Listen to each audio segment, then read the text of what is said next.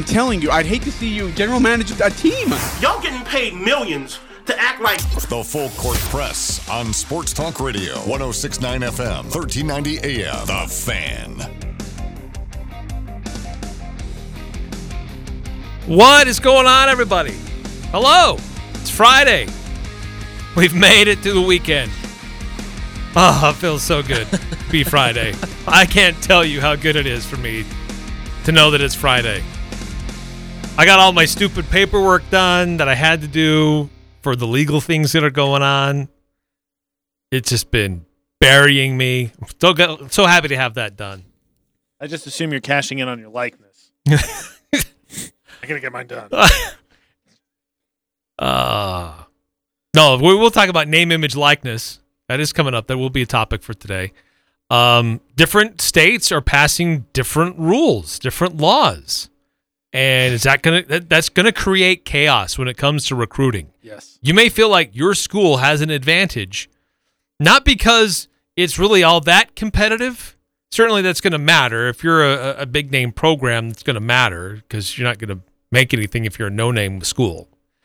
But if you're a one big-time school versus another, but your state allows that player to earn more off of your name, image, and likeness than another, well, I may be persuaded to go to one state over another. So it's kind of like a Wild West going on right now with name, image, and likeness. We'll talk a little bit about that because those laws are getting passed and implemented, but they don't seem to follow a similar framework.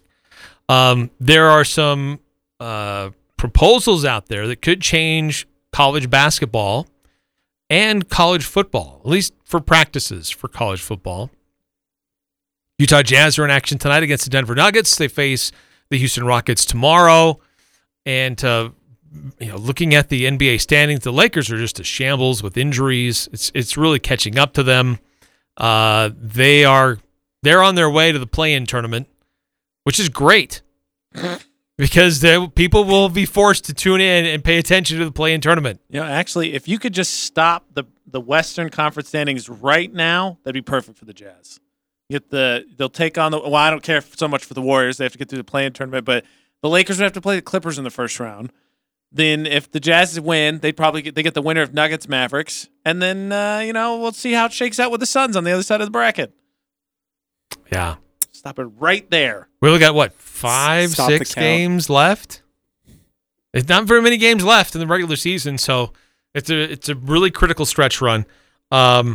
And then there's some transfer news for Utah State basketball. Busy day. My gosh, we got a ton to get through. A lot of stuff. Yeah. And there was a near perfect game this week. Should it be classified as a perfect game? Should we have the ability to go back and retroactively award perfect games? I talked to Ajay about this. I can't wait to get into this. And then I guess generally speaking, what other accomplishments in other sports, compare to a perfect game in baseball? Or is it the pinnacle of individual achievement in sports? So we'll have a fun debate about that. So a lot to cover, a lot to get through. We'll do our best to touch on all these things. As always, it's always fun when we have your participation, when you weigh in on the Guild Mortgage text line, 435-339-0321. And let us know your thoughts on all these different topics.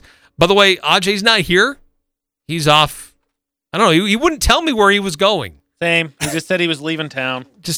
I got some big place to go, important people to meet. Sounded suspicious, I got to be honest. Yeah. So he's gone. AJ Knight filling in. Thank you, AJ, for hanging out. And another familiar voice who we haven't heard in a week in a or hot so. minute, right? Yeah, I'm back. Intern Cody. Eric, it's pretty They need rude. a second movie about this. It's pretty rude to bring him back with all the Rodgers stuff going on and him being a Packers fan. Like, you couldn't wait until that got resolved or something? Out of the frying pan into the fire. Is timely. My life. That's good. Let's touch on what I think Aggie fans are maybe most excited about, and that is that there's news that seems to be percolating more here that Rylan Jones is going to leave the University of Utah and come back to Cache Valley. Ajay spoke this into existence. Yeah, he did. Yesterday, he started talking about it, that it could happen. But apparently he's not the only one leaving Utah. Look, that Utah team is a shambles. Like, everybody is leaving. They're either declaring for the NBA, they're transferring, they're leaving. This would be like the fifth or sixth or more players that have left the University of Utah since Craig Smith was announced as the new head coach. Well, I don't think it helped either. I mean, basically, so they swapped backcourts, right? And I know Utah obviously was not great. That's why, obviously, you fire your coach. But I can't imagine it to rub the team the right way. We're like, all right, he's going to bring in all his guys. All right, I'm out of here. Writing's on the wall. I'm going to go do something else. And that's how it's worked out. Right. So the news is that multiple news outlets now reporting this, multiple reports. Rylan Jones, point guard for the University of Utah, who at one point was a starting point guard at Logan High before his dad left to be on the coaching staff at the University of Utah, transferred down to Olympus, had a great career at Olympus High before going to the U, where his dad was on their coaching staff. But Rylan Jones coming back to Cache Valley, and he kind of replaces the loss, I think, that the Aggies had with Raleigh Worcester leaving. Yeah, I mean, I'm kind of curious as to what your guys' opinion of it is, because obviously games aren't played on paper, but you traded for a really good player. I know the transfers stink when you see them happening for Utah State, but I would guess, this is where you guys could fill me in, I think you would take Jones over, unfortunately, what you lost. Well, all things considered, Utah has 8 players from their basketball team currently in the transfer portal. Oh my gosh. And Utah State has 6. So, yeah, this is a giant merry-go-round. I wonder what UMBC has. I think they lost everybody too. It isn't crazy. UMBC has 5. Wow. Yeah. Aggies have 6 in the transfer portal? Yep. I guess if I put my thoughts on that, I could probably figure out who those all are. I guess you'd have to count Raleigh and Marco. Yep. Alfonso Anderson already announced he was going. Kuba, that was kind of a foregone conclusion. Kuba Karwowski. Yep. Statsny. Yep. And who's the 6th? Zahir. Oh, yes. Well, he was gone before the season even concluded. Yep. But 8 for Utah. That's a lot. That's a lot. You only get 13 scholarships a year. That's rough. Fresh start, fresh faces. Woo. Now look, Rylan Jones, he's only 6 feet tall. He's not big. So the Aggies do lose size at the point guard position. He will be a junior, but as a freshman, averaged almost 10 points, 5 assists a game.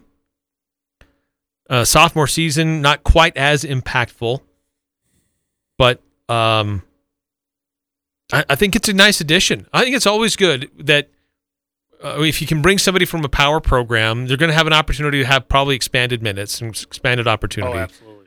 But it's also, he's a guy that he knows what it's like to be here. He went to Logan High. Yeah. He grew up here. His dad was on Stu Morrill's coaching staff for a long time. So that's a great addition. Because the other guard that's following Coach Odom to Utah State, Coach Dixon, is his head assistant, describes him more as a scoring guard. Is maybe not quite a facilitator, but somebody who's going to go look for their shot. So having him alongside, I think he probably replaces more Marco Anthony than he would Raleigh Worcester. And so I think that Rylan Jones, his addition, more replaces the loss of Raleigh Worcester. Yeah, no, and I mean, I think that's a big deal because you talk about the familiarity, right? That's going to be big for hitting the ground running when you have such turmoil. So you have a guard coming from UNBC, so you got to be familiar with the system. You have a guy coming, like you said, that's lived here, so ought to be easy for him to adjust. He's going to have to figure out the offense and all that. And you're talking about the on-court stuff, but the outside stuff, which can affect anybody in any capacity, not just college basketball players, ought to be really easy for him to just kind of be back. Yeah, I think it's a big thing. I think it's an important addition to solidify that backcourt for Utah State. The other one that probably not a lot of people are familiar with at Utah, but that's Norbert Thieleson.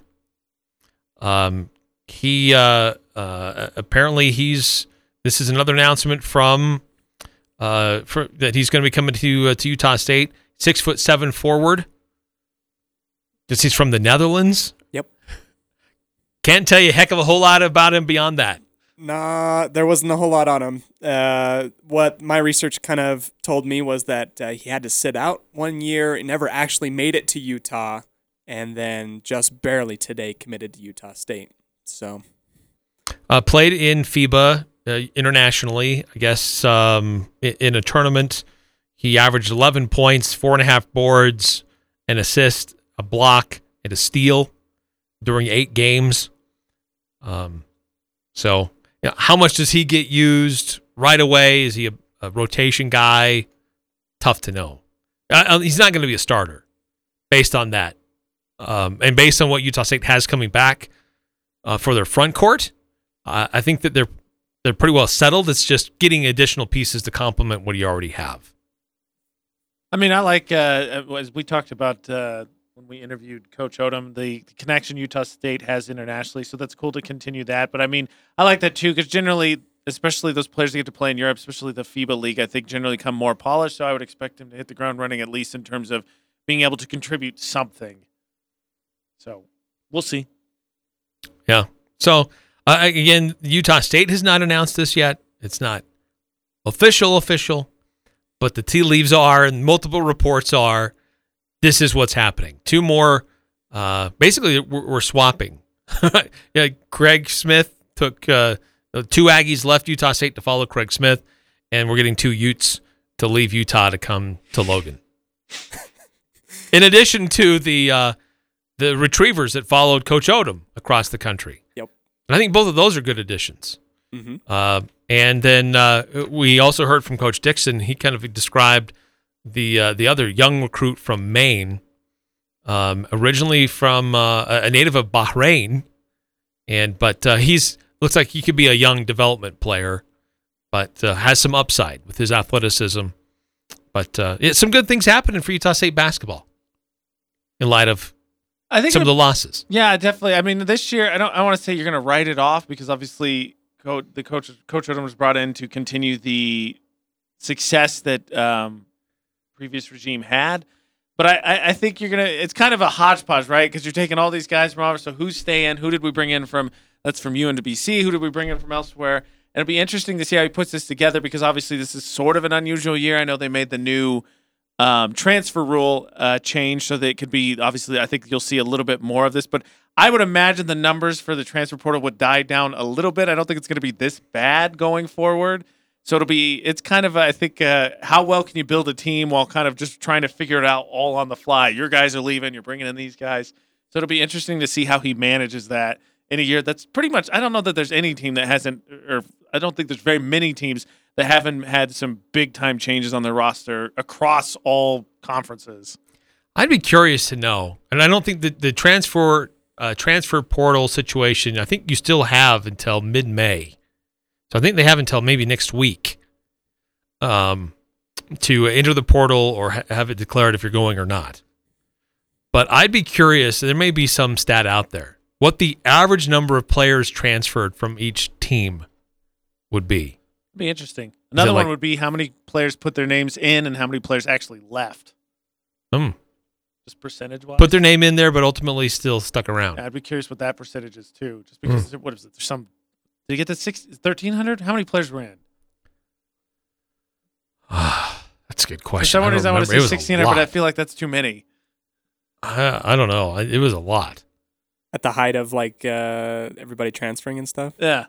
I think we got to 1,600. Currently, right now, as of right now, we're sitting at 1,563. How many? There's 300 and some Division I teams? That's nuts. It's a lot. That is crazy. Wow. I'm just curious. I mean, like I said, I think it'll die down a little bit. I know the transfer rule gives them a lot more freedom going forward past this one freebie year, but I would think it would die down a little bit. But it's going to be curious because I mean, this also could be the new norm. It's been talked about a lot. Who's going to hurt more, mid majors or top programs? I still think it's going to be top programs because I think you get that 5-star kid and he doesn't play. He's like, all right, I'm out of here. I'm going to go be big fish in small pond. So I think mid-majors could really benefit from that. But I can't imagine being a coach and sort of adjusting to the transfer program and then or the transfer rule, and all of a sudden be like, well, at any given time, pretty much your entire team could leave. So good luck. Well, yeah, with the one-time transfer, it's possible that teams could be remaking their rosters every year. Yeah. And I think in some programs, that's how they will do it.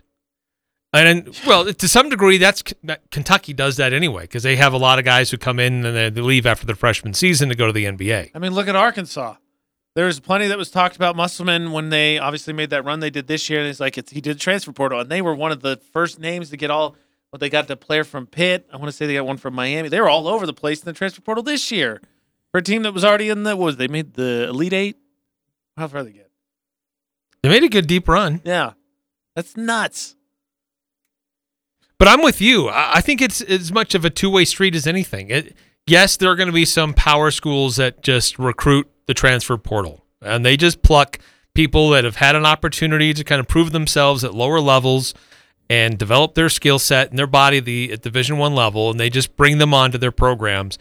But I also think that it works the same way going the other direction. Like, look, I thought I was going to be able to compete here at this Power 5 school. Yeah. They went and got somebody from the transfer portal they brought in. I'm not sure of my role anymore. I'm going to transfer to a mid-major college and, like you said, be a big fish in a small pond. Oh yeah, I think it absolutely works both ways. Well, I think that's the great thing about the March tournament, right? As long as you're good enough to get in, you'll get TV time. They'll remember you. I mean, let's not forget, C.J. McCollum played on, and I forget, I did not know him, but he played on that. What was the school he went to? Lehigh. They knocked off Duke. Yeah, he was a lottery pick. So it doesn't matter where you play. You get in the tournament, you can make a name for yourself. Yeah, it's true. So there's a few more days, I think, of this portal madness. And I think they had to I think it makes sense you still have to leave it open because if you're a school, you sign somebody from the portal, and then you were there originally, and then this guy shows up. You're like, well, wait a minute. How does that affect me? And then you realize it does affect me. Now I'm going to put my name in the portal, and then it creates dominoes all over the country. Yeah. So eventually it's got to stop, and you just go with what you have. But I think that portal deadline is coming up next week, if I'm not mistaken. That's crazy. There had to be a point, too, where the coach is like, all right, so we've got this guy, and this guy. And the assistant's like, nah, he put his name in the transfer. All right, we got this guy, and this guy. Hey, so-and-so transfer. All right, great. So we can add him to these guys. No, player B transfer.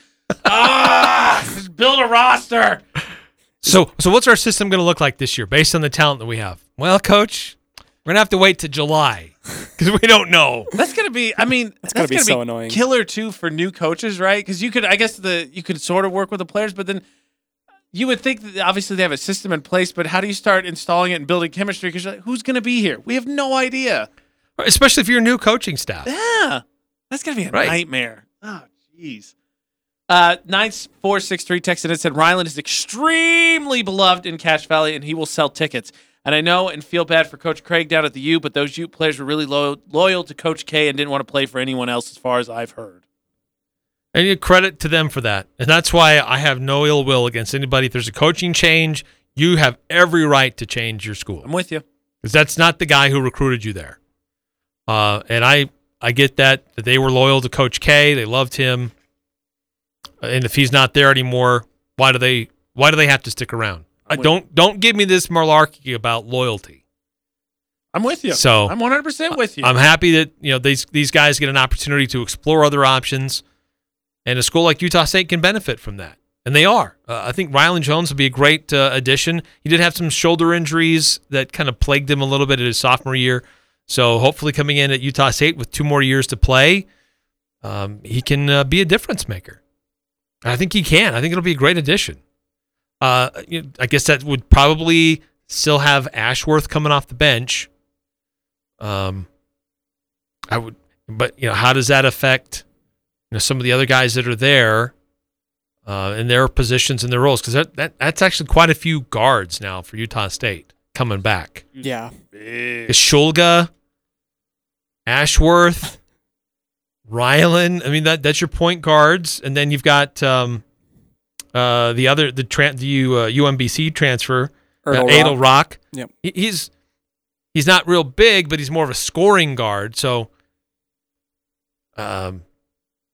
Bairstow plays point. Do you try to shift him and develop him more into like a shooting guard, an off guard, take the ball out of his hands as Brock Miller primary backup? There's a lot of work to do. Yeah, there's a lot of moving Lot parts. of work to do. A lot of moving parts there. It would feel good, though, to at least solidify what would appear to be most of your starting lineup. Well, yeah, that's true. I think the starting lineup is there. You know, who's first off the bench? Who replaces whom? I think that's still very much up for grabs for Coach Odom. 435-339-0321 on the Guild Mortgage text line if you want to weigh in on this good move for Utah State to get Rylan Jones and I got to look at his name again, Norbert Thellesen.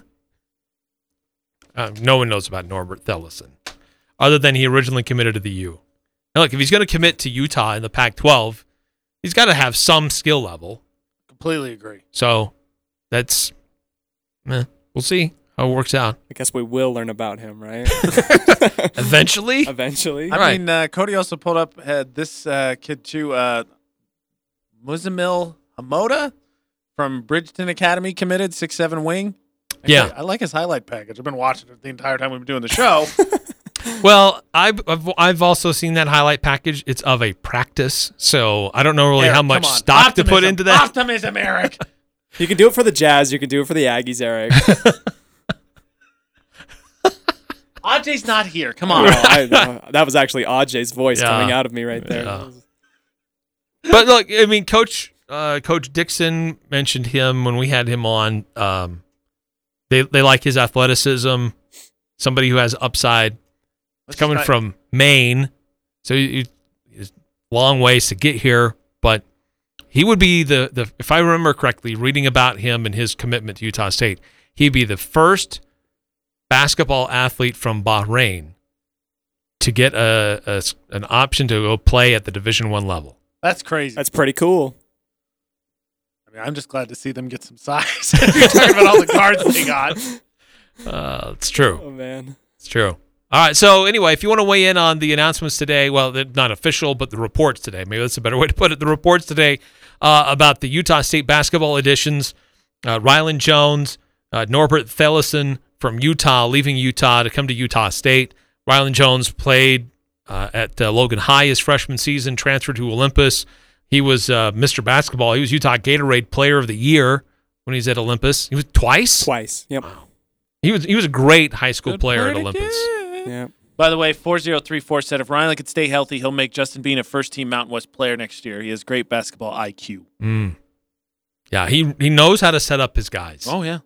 Great, true point guard, but who can score, too. Not bashful to score. I'm just excited to get to go to the games. They're going to supposedly be open, get to go to them. Let's hope so by next late October, early November. I guess it's more early November that we have basketball games where they'll allow a lot more fans. Should be. I mean, with the Atlanta Braves, they're going 100% attendance.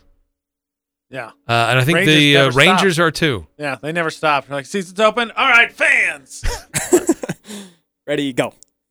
You have to watch Rangers baseball, so. Well, that's a risk you take anyway by going to one of those games. How about the Cubs on a little winning streak here right now? No, Are we I don't want too any of early this to get optimism. excited? No, I don't want any of this optimism. I'm done with them. Don't give me that.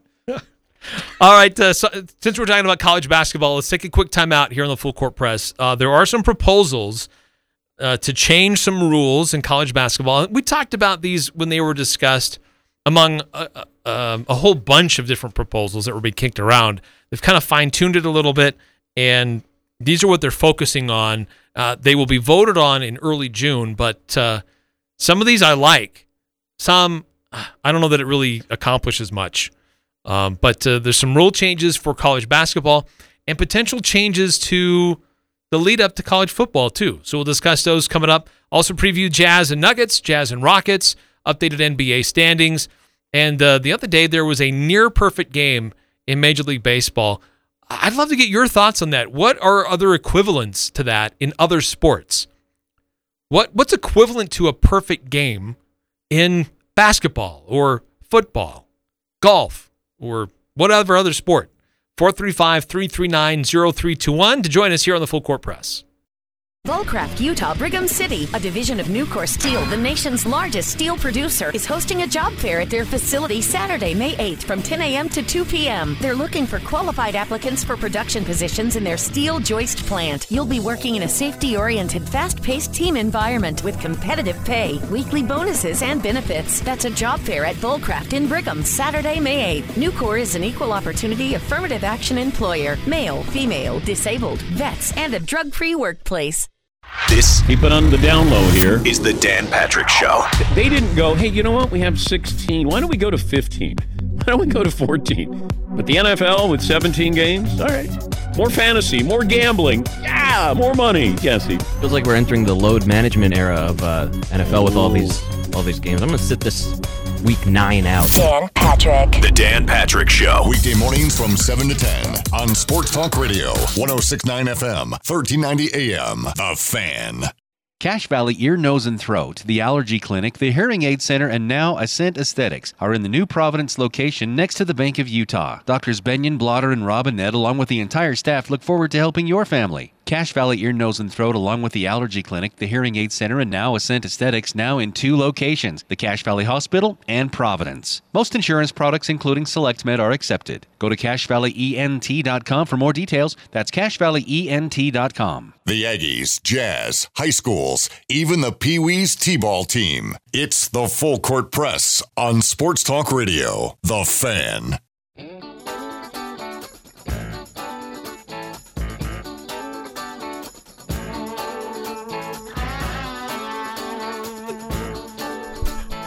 I think there's only a certain level amount that our audience could take if we start yelling about that topic more and more. But I'm just saying, why is that the only one? That's all I'm saying. I mean, if it takes us shouting on the rooftops until we're blue in the face, until that change finally comes, then it'll be worth it. Every level. Women, little kids, professional, international, they're all 4 quarters. High school. Why? Why is that one different? Oh, man. No. I was just thinking about it because we have to do it a special way. I was just thinking about it because one of the rule changes potentially could be more fouls, and they're like, and we'll get into it, but they're talking about the not having to come out in the first half. Well, the NBA, yes, has 6, but they also play 8 more game minutes over the course of a game. So I think I know. It's dumb. If we're going to propose changes to basketball, let's address the ones that need to be changed the most.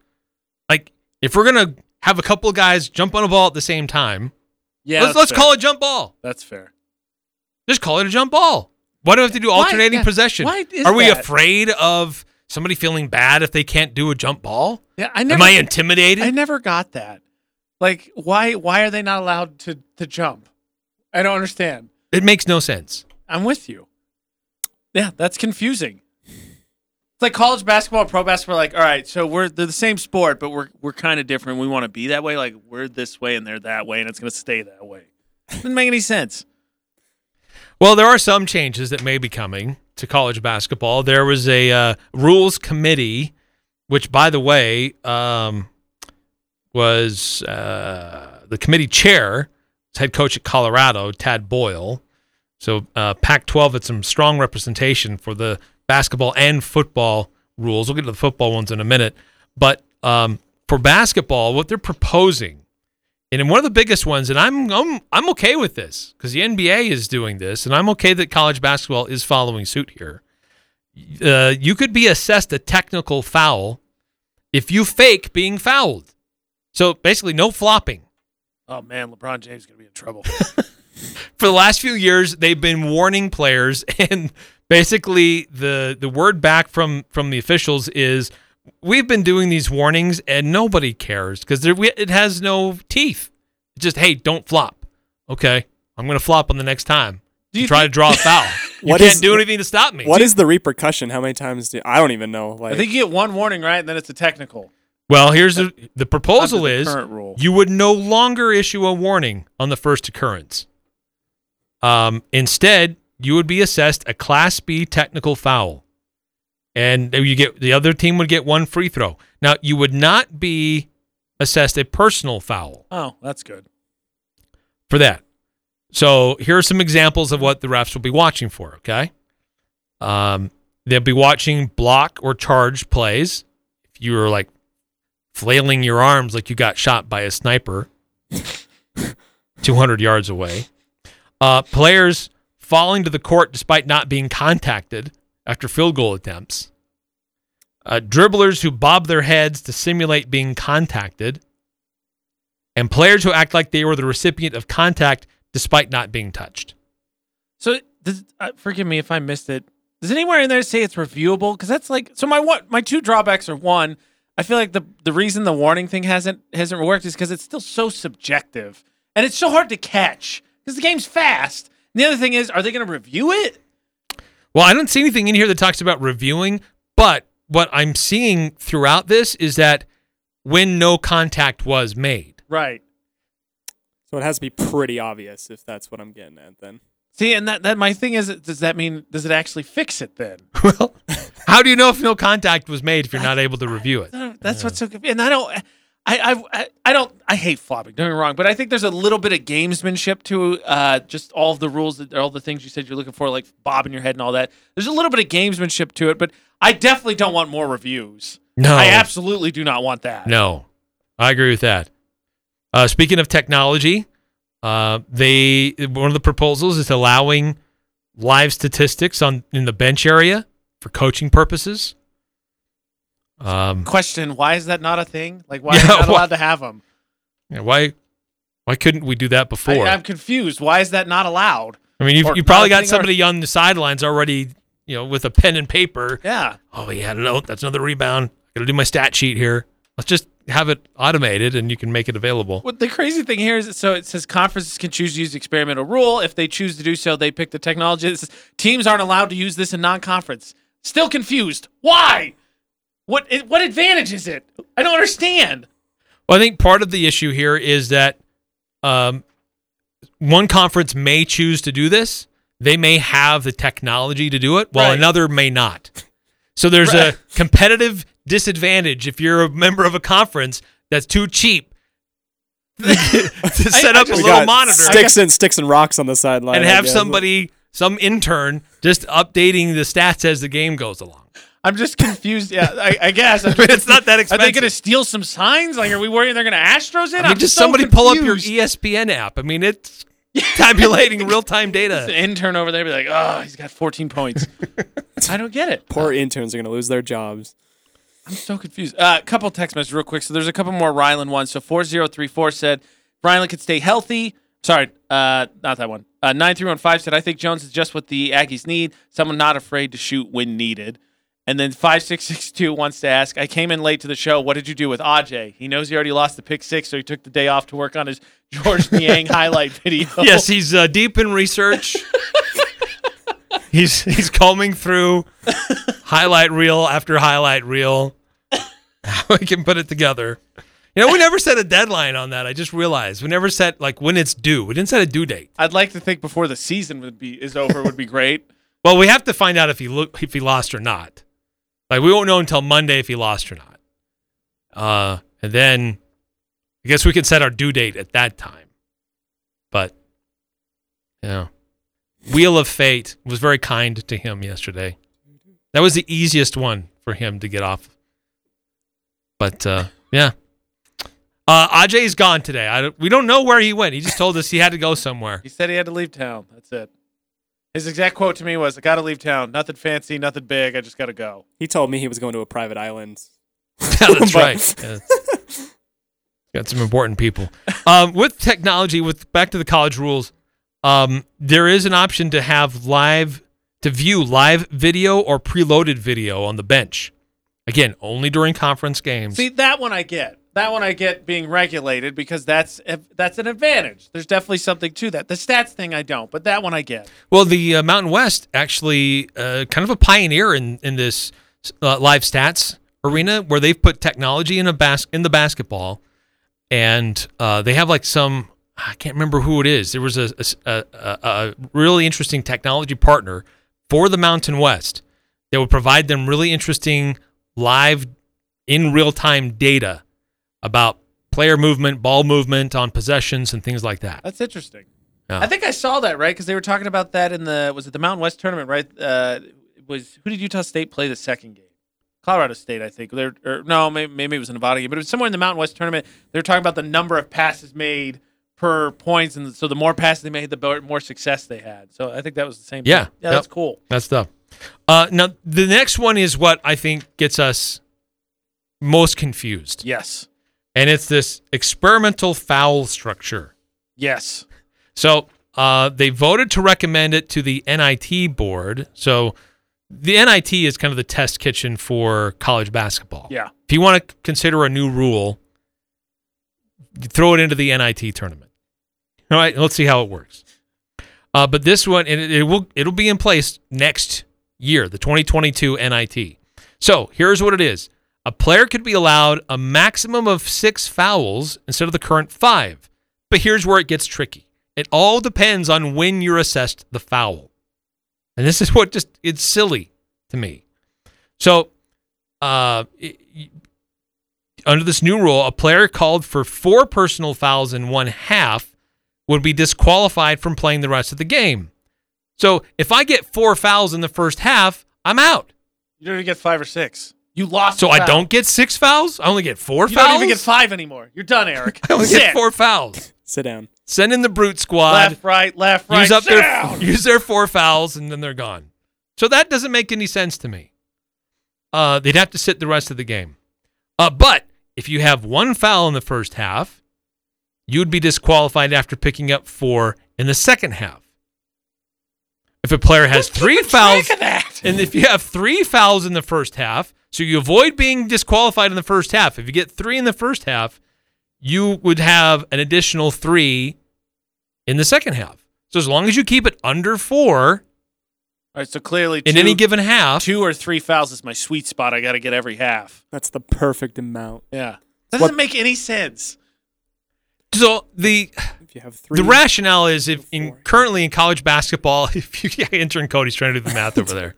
If you get square two squares, right? 3 carry the 1, 3 to 4 in the first half, bad. 3 keep the 3 carry over, very good. Multiply by pi. You've only got 1 foul. Go get a free foul so you can get go. You get a free one. Is it a summer equinox? I don't know. So, but here's the thing: like, if we see this, that if a player gets two fouls in the first half, especially if it's a big man, or a critical player, sometimes they'll sit on the bench and then they'll be really reserved about how to use them in the second half. Yeah. Oh my gosh, 2 fouls. Oh, don't let him see the court. He might get that third. Woo! Be careful. That third foul. Eric apparently not a fan of that approach. Is what I'm gathering. It's like, oh my gosh, you just like, so it's an unpardonable sin. You just committed the third foul. The death penalty, third foul. So the refs clearly got it out for him, so you got to sit him down for a little bit. Avoid it.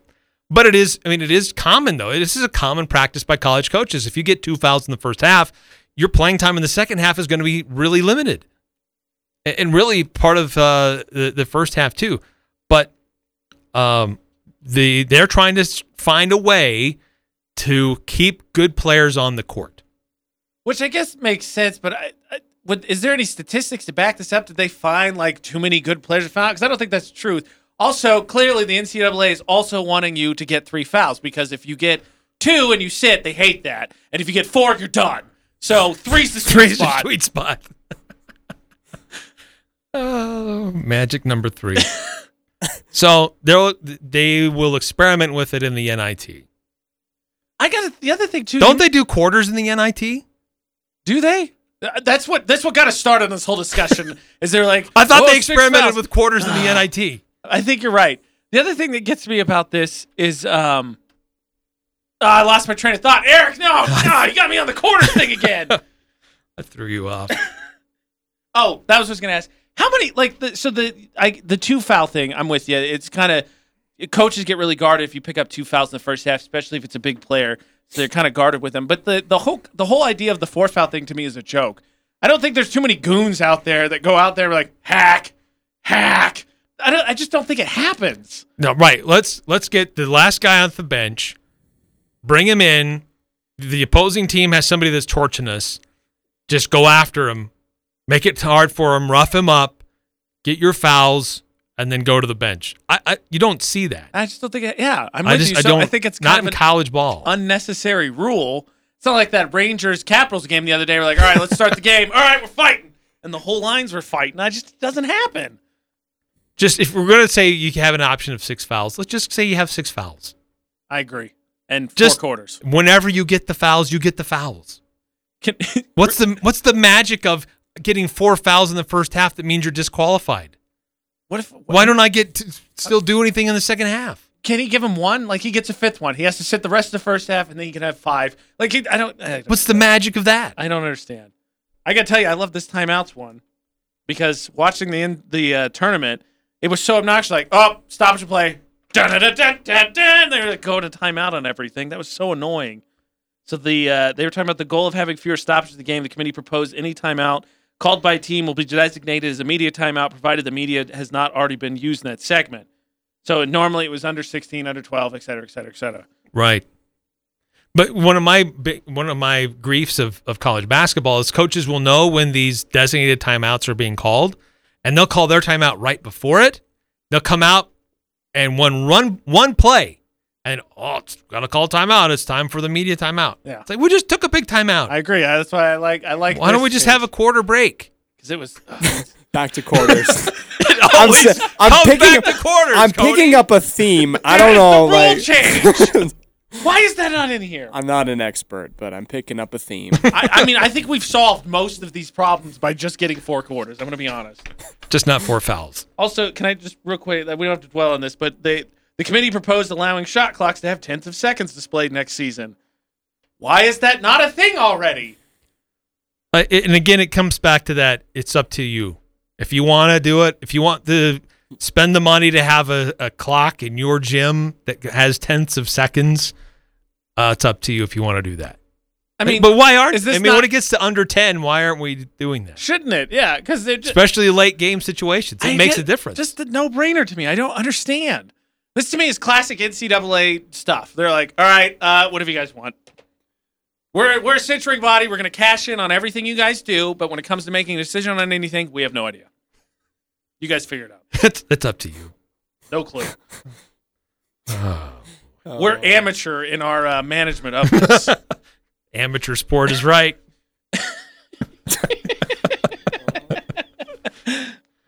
Oh, my gosh. So what do you think about these new proposals in college basketball? Again, they're not set. These are proposals, but seems to be, some of these are most likely going to happen and be instituted. Some are going to be experimented on during the NIT. Right. But the voting happens on June 3rd. So they could still be tweaked a little bit at that point too. So do you like some of these rule changes? What other rules changes should college basketball be considering besides ones that we have already been advocating? 435-339-0321 on the Guild Mortgage text line. Coming up on the other side, there are some changes also being proposed for football.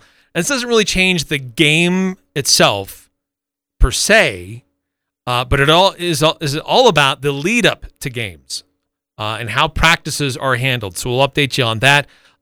We'll continue to look at the Utah Jazz taking on the Denver Nuggets later on tonight. You can hear that game right here on the Fan. We'll preview those interesting matchups. And there was a near perfect game in baseball earlier this week. What is an equivalent accomplishment in other sports? And should we retroactively award perfect games? If it's so close, should we just give it anyway? Or is it, hey, this is the standard. It is what it is. We'll discuss that coming up on the Full Court Press. Behind Utah's most successful businesses is a whole lot of technology making them run. Behind that technology is Les Olson Company, your local office technology partner. With everything from copiers and printers to IT services and even computers and document management software, Les Olson Company has all the tools your business needs to do more. Need office technology? Partner with Les Olson Company. Visit lesolson.com/tech. Les Olson Company. Daryl's Appliance is celebrating Mother's Day this weekend. Stop by and pick out an appliance and they'll give you a free flower for Mother's Day. You always have the best selection of name brand appliances at Daryl's, including Maytag, Whirlpool, Speed Queen, and more. And you can always be rest assured that you'll be taken care of after the sale. Daryl's service team is the best in the valley. Come get a new appliance and a flower for Mom this weekend at Daryl's Appliance, where service always comes first. Daryl's, west on Airport Road. This Mother's Day, surprise Mom with dinner for two and a piece of jewelry from S.E. Needham Jewelers. Choose from a large selection of pearls, silver, gemstone, and diamond jewelry. Or you may find something special for her in our family jewelry collections. With Mother's Day upon us this Sunday, maybe an S.E. Needham gift card would make a timely gift. With the purchase of $149 or more, you'll receive dinner for two. Come shop today for the people and occasions that matter most. S.E. Needham Jewelers, middle of the block at the sign of the clock. There's a lot of strain on various industries right now. Supplies stretched thin as demand is at an all-time high. If you are building or remodeling and are looking for ideas for stone to face your home, it's crazy. Coldwater Stone in Tremont and Castellite and Logan want to take that frustration and challenge away from you. They are a local homegrown business with stone products made by Coldwater and sold by Castellite. Stop in and make your choice today for brick, block, rock, paver, and tile. Go where the pros go. Online at castellite.com. Well, what shall we talk about? You're listening to the Doug Gottlieb Show. Do I think it's a good look for Kevin Durant to go after Michael Rappaport? No. But I also think that are we taking everything that's said on surface level as being, it feels like there is a locker room talk aspect to it. The Doug Gottlieb Show. Weekday afternoons from 1 to 4 on Sports Talk Radio, 106.9 FM, 1390 AM. The Fan. The Full Court Press on Sports Talk Radio, 106.9 FM, 1390 AM. The Fan.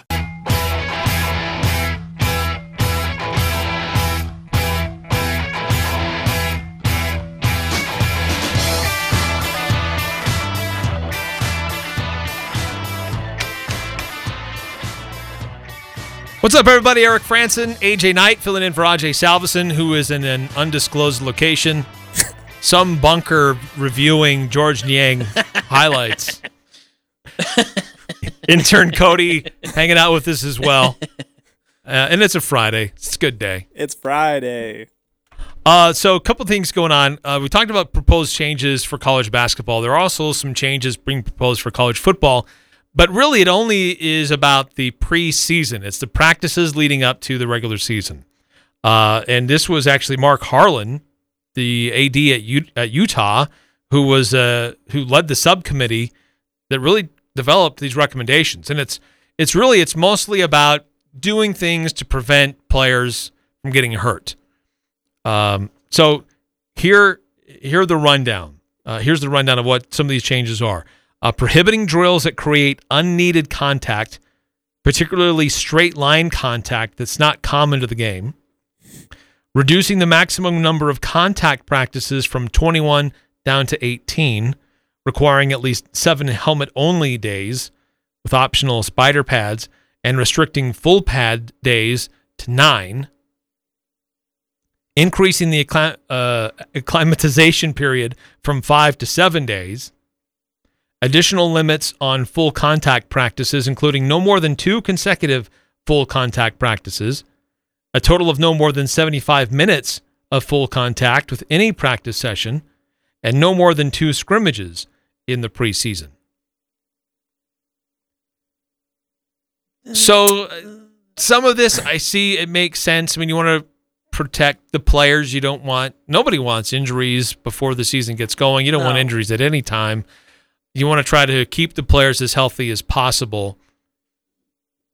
But at the same time, limiting contact, is that going to affect particularly defenses? Are you going to not being able to be as well practiced and versed in wrapping guys up and understanding how to play with someone coming at you at force in pads.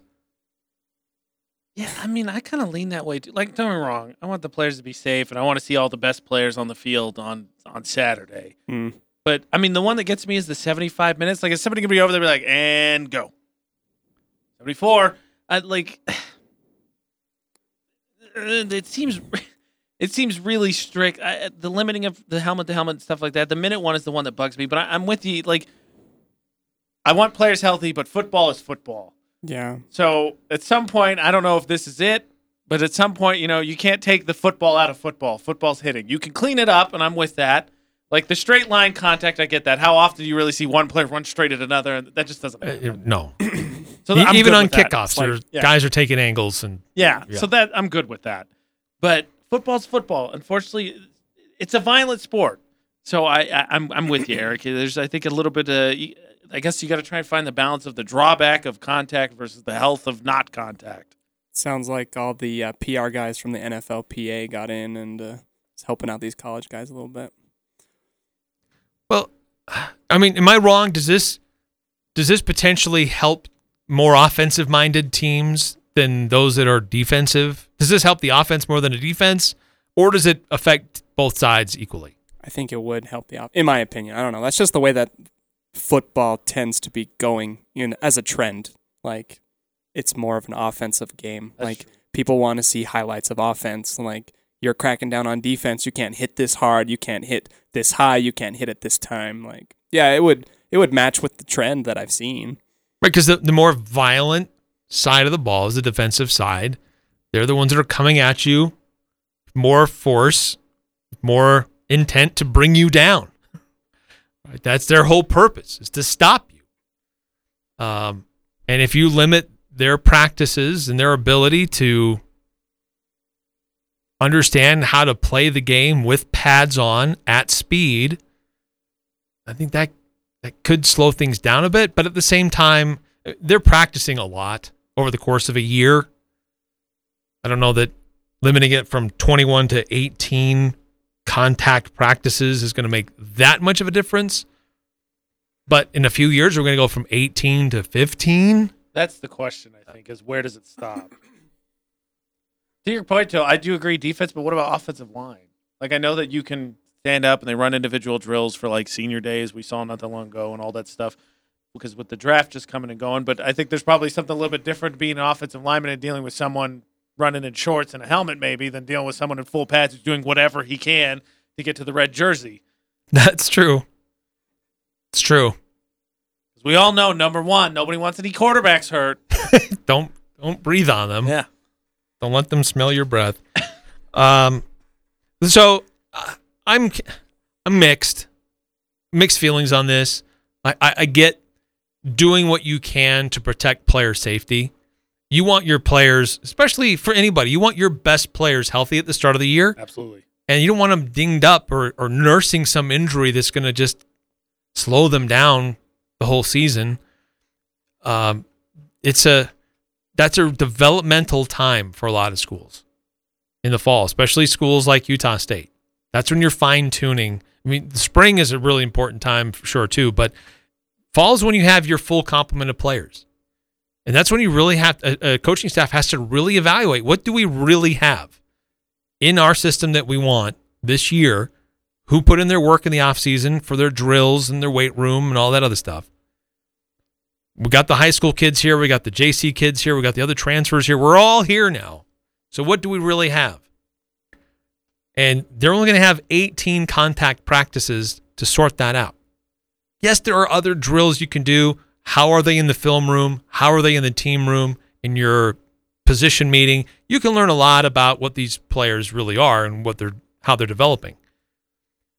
But you still need the evaluation on the field. Nothing can replace contact. No. I'd be curious too. Are there any schools that don't use the maximum amount of contact or helmet practice? Like, is there? I would guess no. I don't know. Ooh, good question. I wonder if there's someone that doesn't use them all. Just because this is the maximum doesn't mean we have to hit that. Yeah. Yeah. I don't know. That's a really good question. Because then that would be something that'd be interesting to pick their brain and look at the program as a whole and see, okay, how are you in terms of on-the-field production? Right, like, hey, we haven't been doing this. We've been running it a little bit different way, different model. Yes, that's how much the maximum allowed, but doesn't mean we have to. Yeah. If it's all about keeping your players healthy, but still being able to have a quality evaluation, that's great. I got no problem with that. Yeah. So, anyway, that is what is going to be implemented for this upcoming fall practices. And the other thing, too, is limiting to 2 preseason scrimmages, which really Utah State has only done 2 scrimmages anyway. Coming up next hour, stick around. We're going to be talking about the NBA. Utah Jazz with a big showdown tonight with the Denver Nuggets. And perfect game in baseball, nearly a perfect game. What other achievements in sport compare? We'll discuss and debate coming up next. Dan Patrick, and this is Above the Noise. The Angels designated Albert Pujols for assignment yesterday. In other words, he's going to become a free agent shortly. He's 41 years of age. He's actually tied for 4th on the Angels' all-time home run list with 222. That might sound surprising because Pujols really didn't have a signature moment with the Angels. They signed him to that 10-year, $240 million deal back in December of 2011. But his best days were behind him. They came in St. Louis. And it may not be fair to him, but Pujols has become a cautionary tale. Teams have to be wary of signing older players to long-term deals. That's not to say Pujols won't be a surefire first-ballot Hall of Famer. He's won 3 MVPs. He has 667 home runs. It just wasn't meant to be for Pujols with the Angels, who ironically brought on a player who might have taken over for Pujols as the best hitter in baseball in Mike Trout. But they still haven't won. Now Pujols moves on, and the Angels still looking for answers. I'm Dan Patrick, and this is Above the Noise. I recently had a chance to go outside and give my truck some much-needed TLC, so I grabbed Meguiar's new bright orange bottle, the hybrid ceramic wash and wax. Couldn't wait to try it. Has a unique 2-liquid system that not only gently cleans the paint, but leaves behind their hybrid ceramic wax protection with instant water-beating action. Now my truck looks good. It is dope. It's protected. Meguiar's hybrid ceramic wash and wax with advanced SiO2 technology. Meguiar's ceramic made easy. 20 years ago, Odyssey changed the putting game when they introduced the White Hot insert. Now the most iconic, most played, most sought-after putting insert of all time is back in the new White Hot OG. White Hot OG has the same mythical combination of sound and feel and performance as the original, but with modern upgrades that are available in classic head shapes like the 2-ball, the Rossi, and the number 7. White Hot OG, legendary then, iconic now. See the new lineup at Hi, this is James Stevens with White Pine Funeral Services. At White Pine, we value compassion, integrity, and service. We are committed to serving you and treating your family as our family. We will be here when you need us most, to listen, to help, and to provide exactly what your circumstances require. At White Pine, we promise to dedicate our time and attention to you and your family. We invite you to come by and meet us. We're confident you'll feel a difference. This is The Herd. The winner in this is also Colin Cowherd. Tom Brady shows us what matters to him. He's been taking pay cuts for 15 years. Number one priority is winning. I've heard Aaron stubborn. Green Bay trying to do things, but stubborn is more important than winning. Ego more important than winning. This is The Herd. Weekdays from 10 to 1 on Sports Talk Radio, 106.9 FM, 1390 AM. The Fan.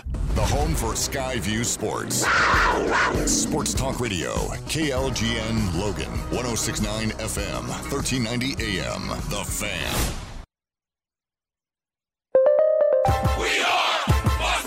And here's what you need to know. NBA with 10 games tonight, starting with New Orleans at Philadelphia. Phillies won 6 in a row. They're first in the East, 2.5 games over the slumping Nets. The big news from New Orleans that Zion Williamson is out indefinitely with a broken finger. Brandon Ingram out indefinitely with a sprained ankle. The NBA regular season ends a week from Sunday.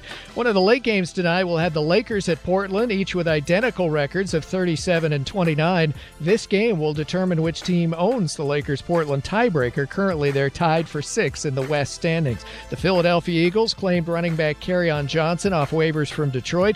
The Jets cut wide receiver Josh Dotson, a former first-rounder from TCU.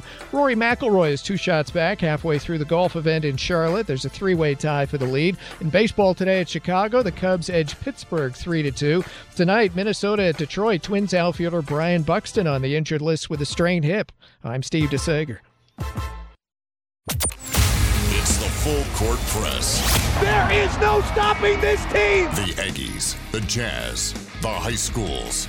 If it's the sport you care about, we're talking about it. Merrill for the lead. He's got it! It's the Full Court Press with Eric Frandsen and Ajay Salvesen. I'd hate to see how you balance your checkbook. I'm telling you, I'd hate to see you general manage a team. Y'all getting paid millions to act like the Full Court Press on Sports Talk Radio, 106.9 FM, 1390 AM. The Fan. Hey, what's going on, everybody? Eric Frandsen, AJ Knight filling in for Ajay Salvesen. Intern Cody back with us. Good to see you, Intern Cody. Thanks. Good to be back. Man, we won that trade. Wow. There was a couple draft picks we gave up, but we're good. We can win now, guys. We can win now. You've had an upgrade? Just recapping a big story from earlier this afternoon, something that we led with last hour. Multiple reports are that University of Utah, losing even more players from their current roster. Craig Smith is really, that Utah team has been decimated. A lot of transfers, and just add 2 more to the list. And they are coming to Utah State. One of them is Norbert Thelissen. I hope I'm pronouncing that right. I don't know. He's from the Netherlands, so who knows? He's 6'7" guard. Small forward. Never really played for him last year, but has international experience playing in FIBA U20 European Championships. Nice small forward.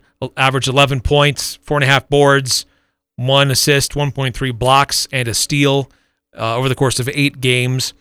But that was back in the FIBA U20 European Championships in Portugal. And then the other one is that Rylan Jones, former Logan High product. His dad was on the Utah State coaching staff with Stu Morrill. Went down to Utah. Rylan ended up going out to Olympus High School. Was Utah Gatorade Player of the Year twice. While he was there, averaged 18 points, almost 10 assists, 6.6 rebounds, and nearly 3 steals a game as a high school senior. But that was his junior year. But then at Utah, had a great freshman season. Sophomore year, did have some shoulder problems. But hopefully he gets healthy and is coming to Utah State, and he'll be able to be the third guard under Coach Odom. That's coming to the Aggies in the last couple of weeks here. Text line's pumped about him coming. Yeah, it's really exciting. He's from here. Will spend a lot of time here. I think he's a great point guard. Yeah.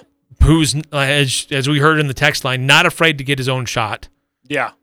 So it's a great addition. I think he'll be able to set up other guys on the team. It'll be really nice. So a couple of new additions to Utah State. I think that pretty much takes care of the roster, if I'm not mistaken, for Utah State.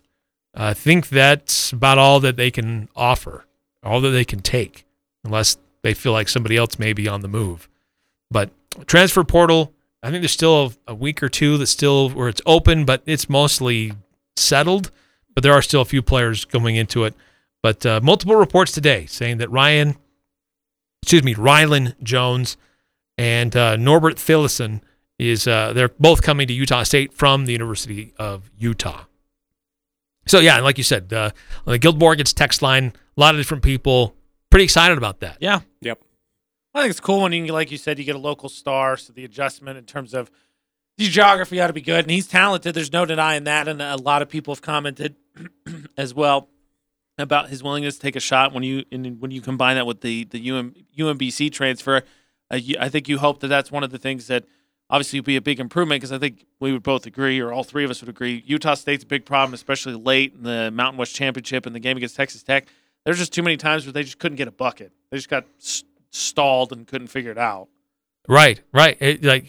Who's somebody that can initiate offense, get guys going, or get things going themselves? Yeah. And I think there's some additions. Both this UMBC guard that transfers, he can do that. I think Rylan Jones can do that. I think that now that there's more time, Stephen Ashworth has gotten a little more confidence. I think he potentially could do that. Mm-hmm. So I think Utah State goes from one of, if not the biggest, which I think they were, the biggest roster in all of college basketball. I think they've taken a significant step back the opposite direction. They've gotten smaller. But I don't know that that's necessarily a bad thing, but that could be a pretty small guard lineup for your starting lineup. 6 foot, 6'3" for your two guards. But I don't know. We'll see. I think that the starting lineup is pretty well set now for Coach Odom. It's now about figuring out the bench and the rotations. How does this affect Max Shulga, this announcement? How does this affect Stephen Ashworth? How does this affect Bairstow? Because those are all other guys that were point guards that like to play that position. Do they switch? I mean, can you have two guards on the court at the same time? Do one of those, are they the primary backup for Edelrock? Yeah, that'll be interesting. Just because your coach is going to be like, just let the portal close. Let's just be done with this. Close. Does Bairstow become the primary backup to Brock Miller? Does he slide into me more of a small forward? Use his size in that way?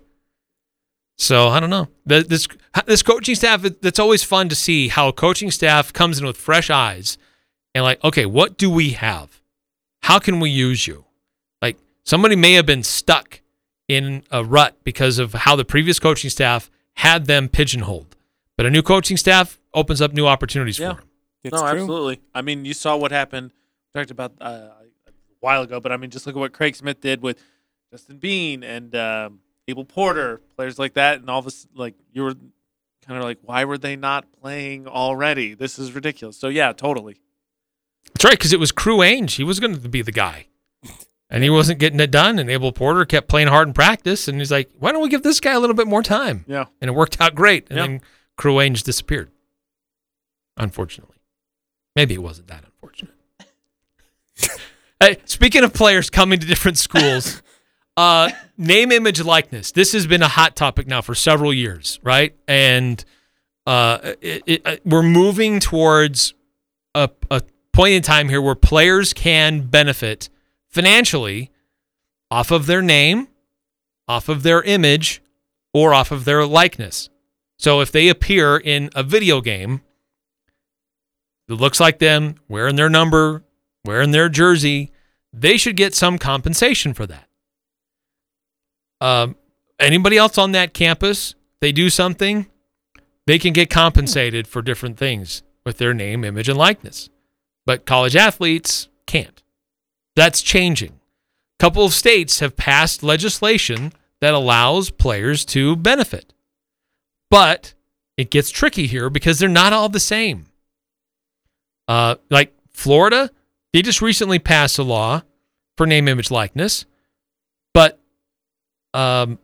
they're only they can only keep themselves 25%.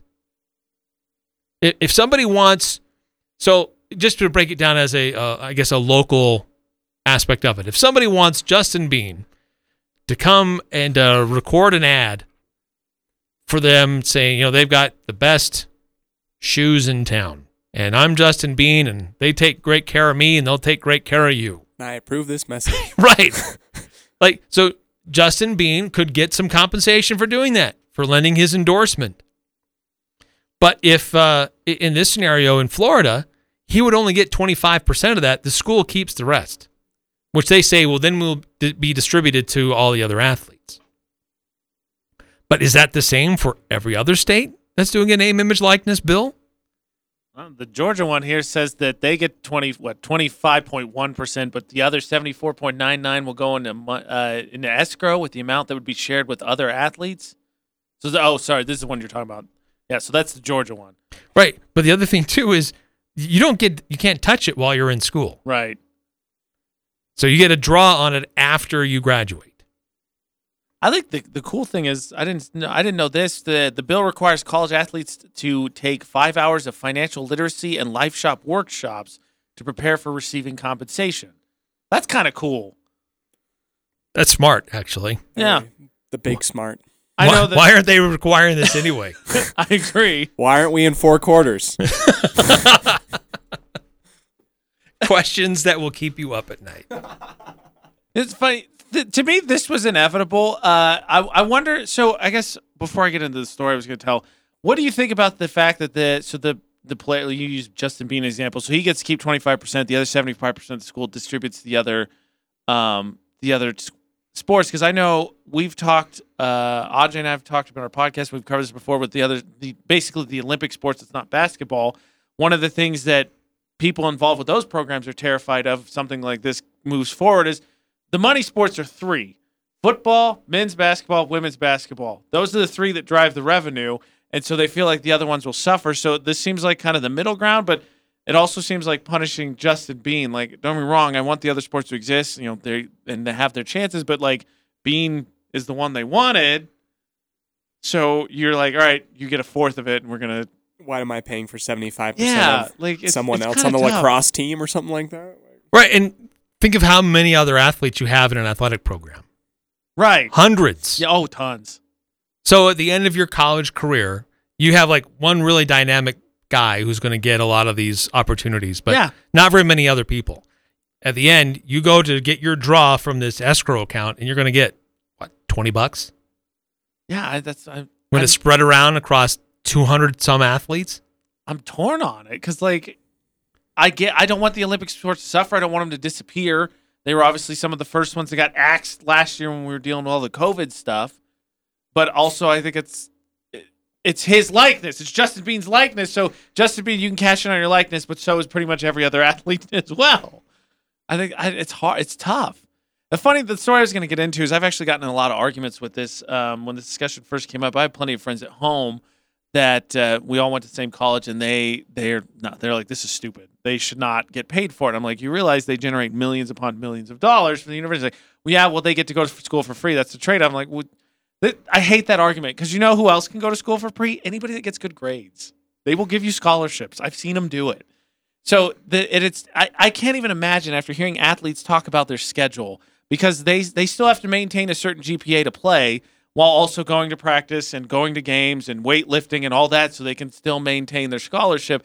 And I feel like it's such an oversight to be like, well, the education's the trade-off. I think they should take advantage of it, don't get me wrong, but they not only get the education, they also generate millions upon millions of dollars. I mean, the March tournament every year generates $4 billion, $2 billion for the NCAA? Who, once again, by the way, can I just add, absent to be found? Trying to make decisions on this. How about you have a universal decision? Here's the rule. And they're like, whatever. Right. Like, so if right now I've got some high school kids that at least once a week, they're getting something in the mail from a different university. Of course. Consider our campus. It's beautiful. Put this on your wall. Think of us. We have these kinds of programs. Whatever. I mean, they're not being recruited, in air quotes. But as they get further along and start taking tests, that they can start to see, what kind of skill level they might have. Right. There may be opportunities for scholarships. Yeah, of course. And some schools will recruit. But would my son go to a school and be able to go to school on an academic scholarship? In the time that he's there, is he going to help that school generate millions of dollars if he's not a Division I athlete playing college football or a starter for college basketball? No. Not even close. No. Absolutely not. No.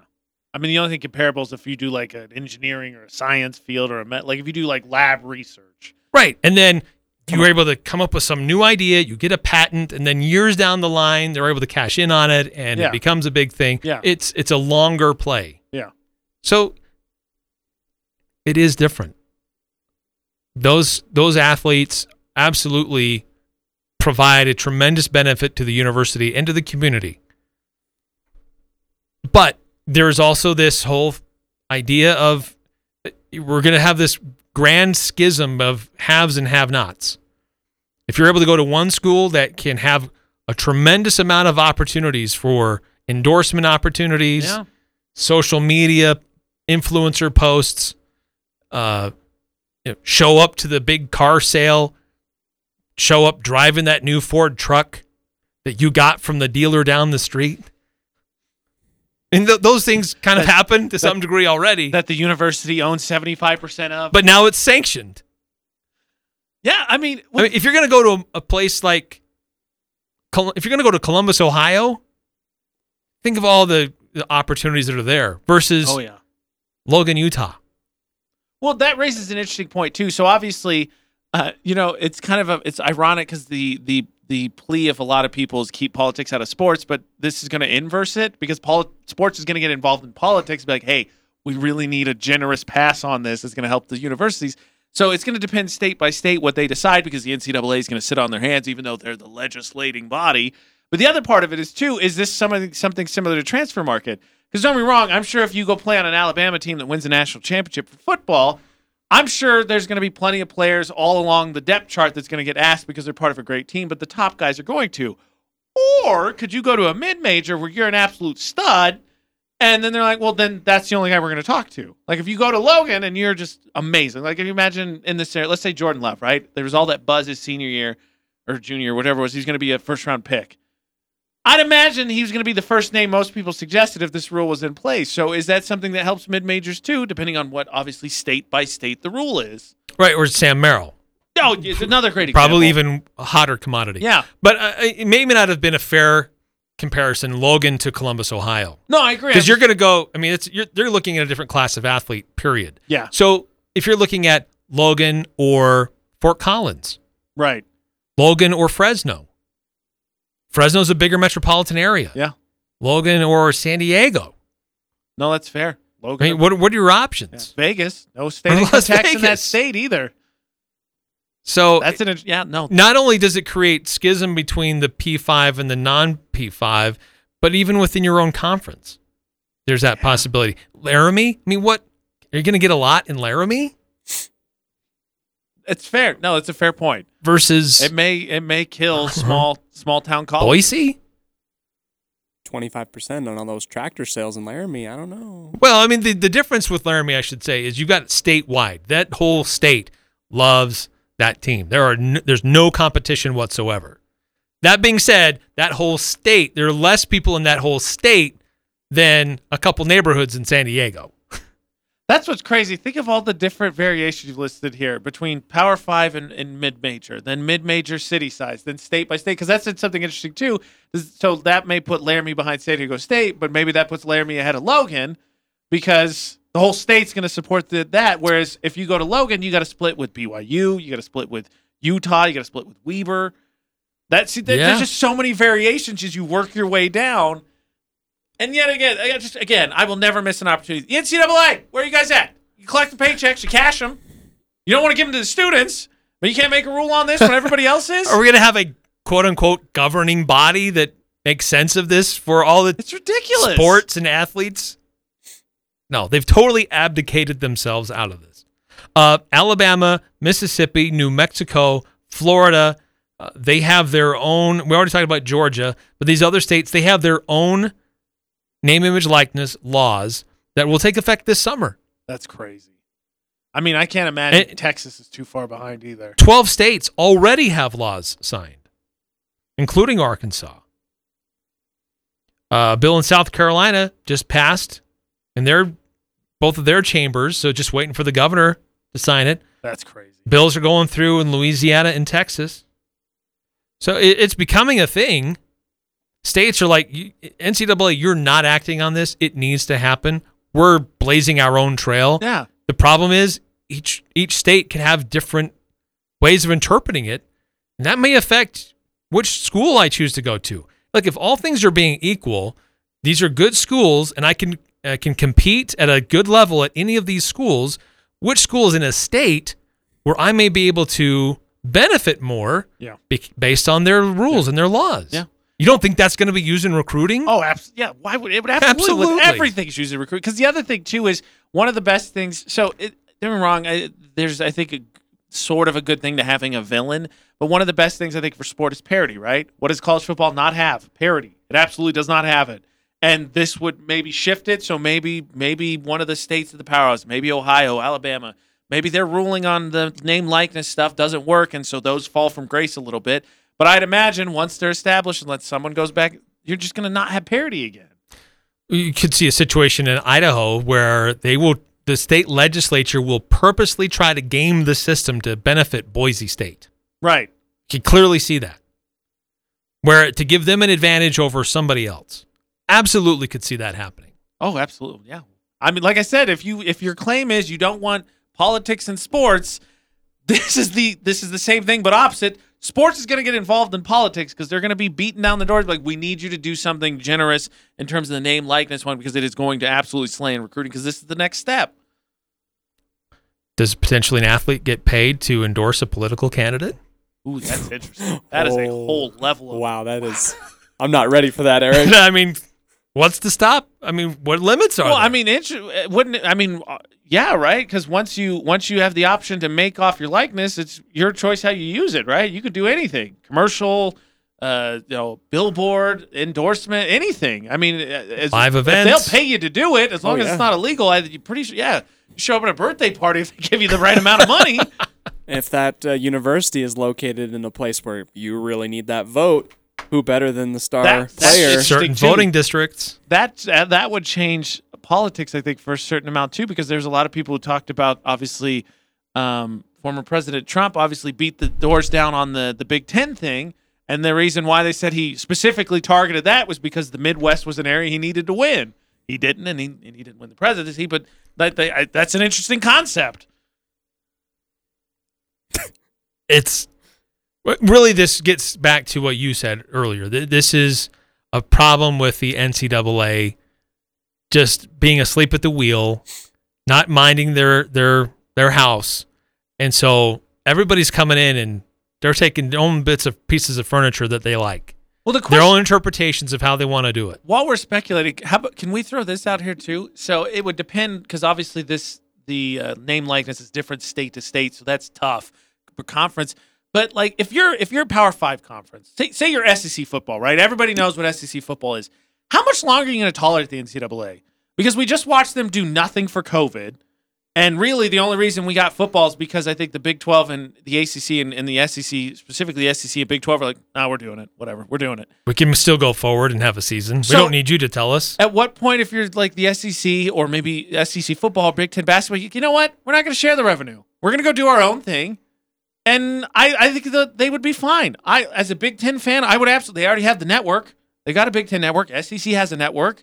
Just be like, you know what? We're not part of the NCAA. We're just going to go form our own independent league, and we'll pocket all the cash that we get. We're not going to share it with you. All right, we'll pay our players. Yeah.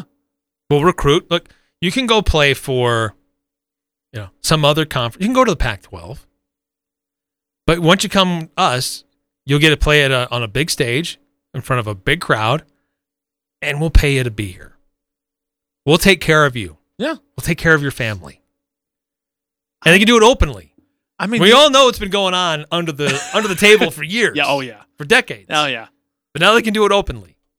I feel like that's the way we're heading. The NCAA wants to turn its eye to something that's inevitable because it's like, no, they're amateurs. Like states have decided, man, you lost. The battle's over. So get involved. And they're like, whatever. We're not gonna do anything. I don't understand. The NCAA, to me, if it's not going to have any power, then why does it have power? Why do you get to collect the checks if you're not going to do anything? Right. It's impotent. It can't enforce anything. Yeah.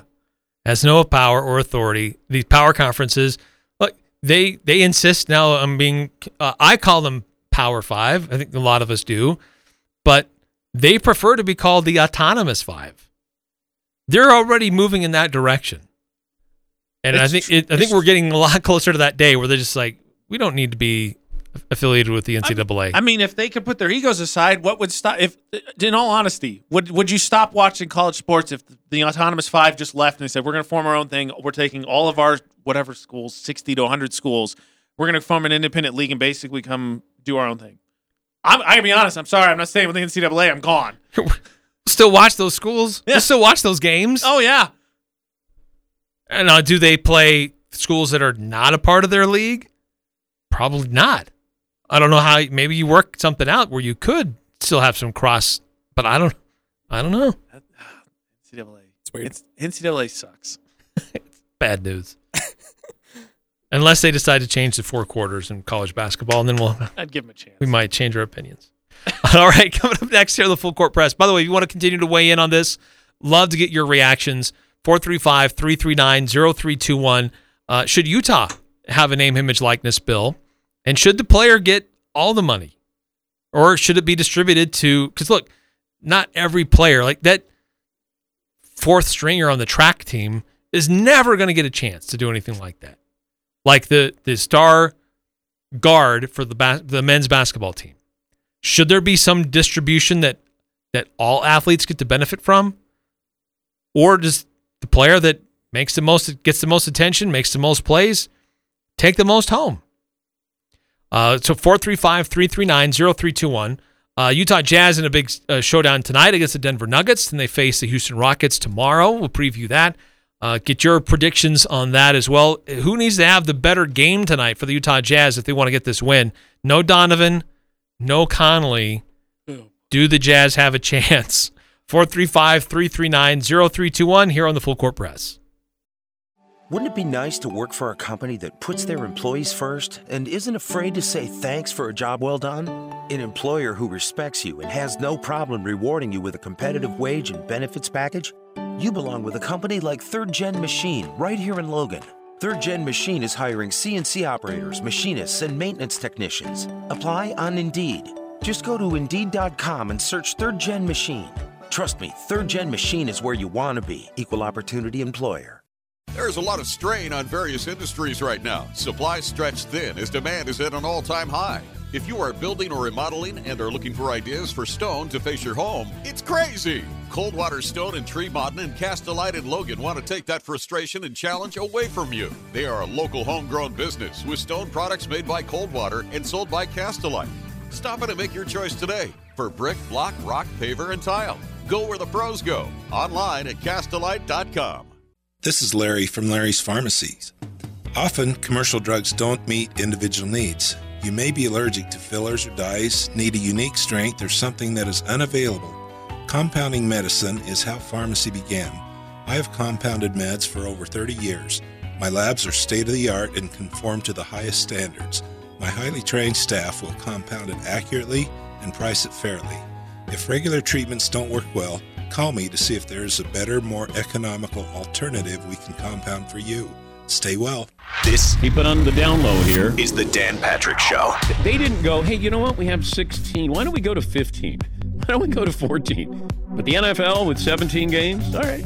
More fantasy, more gambling. Yeah, more money. Jesse. Feels like we're entering the load management era of NFL with all these games. I'm going to sit this week 9 out. Dan Patrick. The Dan Patrick Show. Weekday mornings from 7 to 10 on Sports Talk Radio, 106.9 FM, 1390 AM. The Fan. The Aggies, the Jazz, the high schools, the Full Court Press on Sports Talk Radio, 106.9 FM, 1390 AM. The Fan.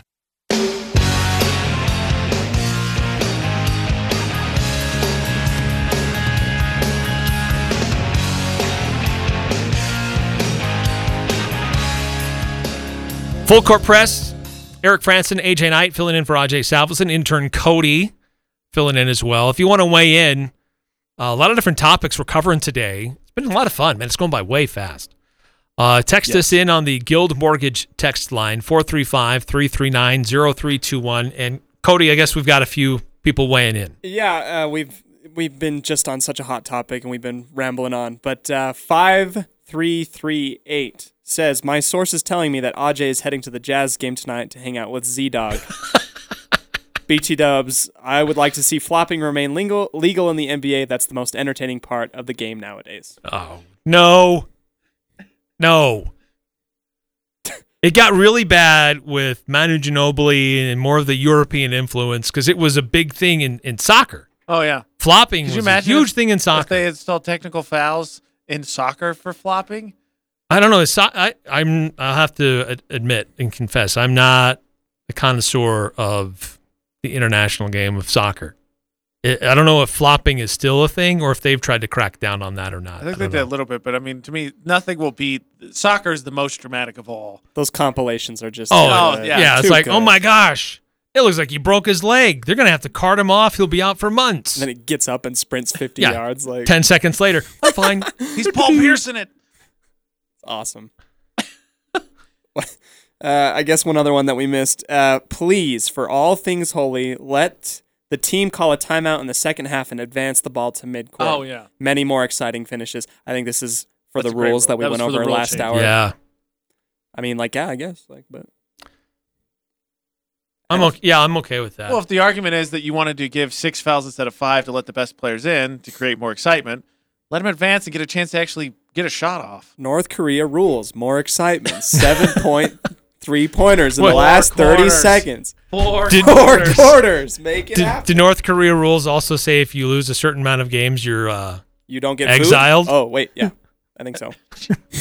Do they have a wheel of fate? I like 9773's text as well. I think that's supposed to be a cane, but it says NCAA right now, and it's a person, I believe a blind, the stick, those that are visually impaired. The walking stick? Yeah, the walking Exactly. I mean, don't forget, it's that, and then their hands are out so that people can put the money in their hands. Yeah, that's right. The little tin that cup. Simpsons episode. Jeez. Yeah. So true. Continue to get your thoughts. Love to get it.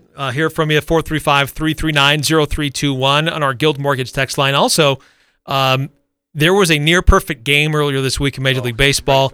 What should baseball? Should we have the authority, the power to go back and retroactively award somebody a perfect game? And also, what other achievements in sport are similar to a perfect game in baseball, or does it stand alone? So, we'd love to get your thoughts on that. Weigh in on that. 435-339-0321. Also, just real quickly, high school sports, the regular season coming to a close for baseball, softball, boys and girls lacrosse. Final RPI and playoff standings will be announced. I think it's this weekend. Don't quote me on that. I think we're about there. We have the brackets already underway for boys soccer. We've had 2 rounds already. AJ, how's Region 11 doing so far in boys soccer? Good. So the quarterfinals are going on the 12th. So 1 seed Juan Diego will play 8 seed Stansbury. 4 seed Snow Canyon will play 5 seed Skyview. 3 seed Dixie will play 11 seed Ridgeline. And then 2 seed Green Canyon will play 7 seed Mountain Crest. So 4 of the 8 possible finals teams are from Region 11, and 1 for sure will at least make it to the semifinals. And those games are next Wednesday? Yeah, so the 12th. They're all at 4. Those are still home, right? They're only the last 2 rounds. Yeah, so the only one that'll be home will be Green Canyon. Mountain Crest will be at Green Canyon, and then everyone else will be on the road. All right. Well, best of luck to Region 11 so far. Pretty good showing. Exciting. So hope it continues. And then we've got some interesting I think we've got teams in those other spring sports that I talked about that I think have some serious chance of making a deep run in their respective sports. So we'll definitely be keeping an eye on that and keep you updated as those playoffs continue. Utah Jazz in an exciting matchup tonight against the Denver Nuggets. Denver currently is in the number 4 spot. They're just a half a game behind the Clippers. It's crazy to me that they have maintained without Murray. Yeah. I mean, don't get me wrong, Jokic has been the MVP, and he's had my vote, but it's still nuts to me that I thought for sure they'd sink down, at least a little bit. Well, Michael Porter Jr. has upped his game. I think having Aaron Gordon there has helped a little bit. They did have an injury to PJ Dozier. He was a good bench player for them. He's out. I don't know for how long. I don't know if it was out for the rest of the year or just for a couple weeks. I'm not sure on his status. But tonight, I mean, Jokic historically plays really well against Gobert. Is this a game that we should expect the Jazz to take Denver to the wire, or without Mitchell, without Connolly? Should we resolve ourselves to the fact that this is probably a game that will be decided by 8 to 12 points in Denver's favor? Oh, boy. Am I being too much of a pessimist? I don't know. I feel like the Jazz have played really well in obviously Mitchell's absence, and they've had some other players that they've sat down and gotten some rest. I feel like since he's been hurt, I feel like they played well. I mean, that doesn't answer your question because they could still play well and get beat by 8 points. But I don't know. I want to say it's close. The Vegas line has Utah by 4.5. I got to tell you, I don't think I would take that. No. Gosh, what the thing that gives me maybe some pause in going with what I thought was going to happen is just the evolution of Trent Forrest and how well he's come along over these last few weeks. I think he's providing some really good minutes off the bench as a point guard, and I think Joe Ingles, Bojan Bogdanovic, Jordan Clarkson, there's some other players that have gained some confidence over this last week, where in April it was kind of shaky. We didn't really know what team we were going to get night to night. But over the last week and a half or so, this team feels like, okay, we've kind of weathered through that, and now we're kind of back to where we need to be. But they've also had some matchups that are favorable to them. And tonight's going to be a very different story. I mean, I think it'll be a good test because I think obviously depth was a huge issue for their kind of falling flat during the bubble postseason last year, and I think it's good for the team to build confidence because with 72-game season, the Jazz have, I believe, played 66. So there's 6 games left, including tonight. So I think obviously good for Quinn Snyder, maybe get a last chance to evaluate. Maybe some guys that weren't going to play, and then be like, in a pinch, I think we could use Forrest, like you said. And I think it's good, too, to be able to find a little bit of an aggressive streak with Conley and Mitchell out. Let's roll Clarkson out. He doesn't need – he knows he can shoot. He's got that. But I think it's good to see an aggressive streak built out of some other players because you just don't want to see – even if, like, when Mitchell comes back and he probably gets cooking and takes shots, you want to see people still stay aggressive. And I think it's good to put them in a position where, like, you got to go. You need to be aggressive. Yeah, no, that's true. I think that what Utah does have in its favor in this matchup tonight is that they do have depth. I think they do have more weapons to complement what they already have with who will be put in the starting unit. Denver, I don't feel like they've got a lot of depth. So when Jokic is out, they don't have a heck of a whole lot. So a lot is on his shoulders. Yeah. If Rudy can keep him in check, which is near impossible to do. But I guess what would that be considered? 25, 28 points? Would that be considered keeping Jokic in check? Keeping him to 12 rebounds? Would that be considered keeping him in check? That's still a great night. On the season, he's at 26.5 points pretty much, 11 rebounds, and 8.4 assists per game. Basically described his normal night. Yeah. Is there any? By the way, I haven't had a chance to ask you. To me, I don't think there's anybody else that's MVP. Right? It has to be him. He is the front runner in my mind. Because I feel like the fact that they really haven't. They were 3-4 seed when they had Murray. They lost Murray. They haven't really dropped. He's maintained. To me, I mean, it's him. It is him. I think there's other interesting candidates, but he also has not missed a significant amount of time, which I think should be an important factor in determining who your MVP is. I'm completely with you. He's number one. Chris Paul is probably number two.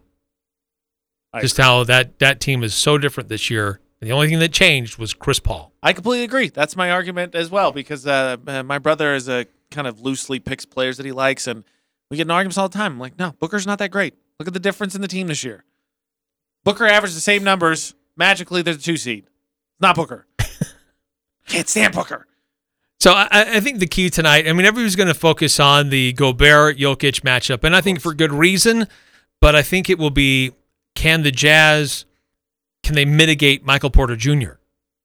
Can they not allow Aaron Gordon to get going? And kind of the secret weapon for Denver that has killed the Jazz in games before is Austin Rivers, who killed them when he was in New York with the Knicks earlier this year.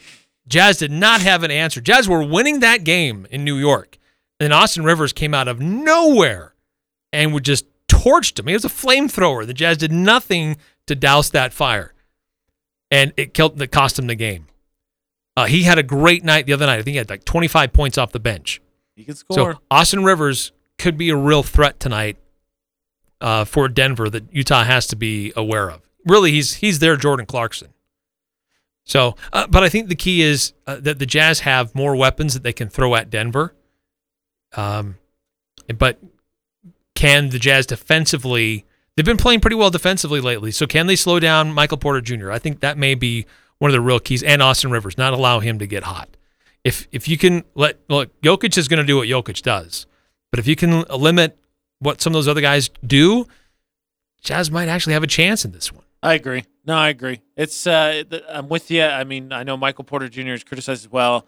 Can you take advantage of him on the other side? Because, in basketball, it's such an offensive, all sports, I guess, it's an offensively geared sport. But in basketball, that's what they talk about all the time. If you want to take an offensive player out of his game, make him play defense.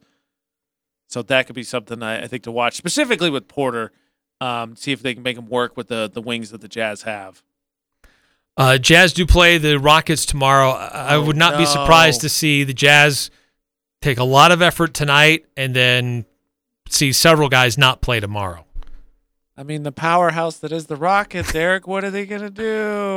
I would be disappointed if any main player for Utah plays more than 25 minutes tomorrow. They shouldn't have to. The Rockets are so bad. They are really bad. They're so terrible. Oh, man. So 435-339-0321. Your score prediction for tonight, Utah versus Denver. We'll have pregame coverage right here on the Fan. It's an 8 o'clock game, isn't it? Or is it a 7 o'clock tip? No, it's a 7 o'clock tip. Okay, so a pregame at 6:50, tip off at 7 here on the Fan, part of their Utah Jazz radio network. Your score prediction for tonight and keys to the game, 435-339-0321. Coming up next here on the Full Court Press, there was a near-perfect game in baseball this week. Are there any equivalents in other sports to a perfect game? And should baseball have the ability to go back and retroactively award a perfect game if it was close enough? We'll debate that coming up next here on the Full Court Press. Cache Valley is absolutely beautiful. It's always fun to be outdoors. And now is the time to let the allergy clinic inside the Cache Valley Hospital help with venom testing for spring and summer. The allergy clinic offers testing and treatment to life-threatening stings from honeybees, yellow jackets, white-faced hornets, yellow hornets, and wasps. Independent physicians Benyon, Blotter, and Robinette offer Cache Valley a full-time allergy clinic in 2 locations, Providence and inside the Cache Valley Hospital. The allergy clinic accepts most insurances, including SelectMed. Call the allergy clinic at 753-7880, 753-7880.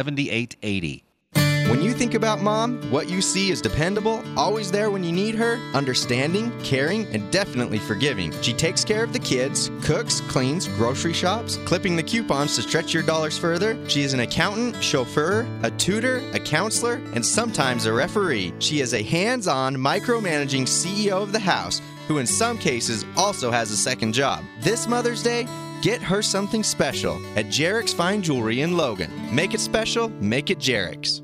Well, what shall we talk about? You're listening to the Doug Gottlieb Show. Do I think it's a good look for Kevin Durant to go after Michael Rappaport?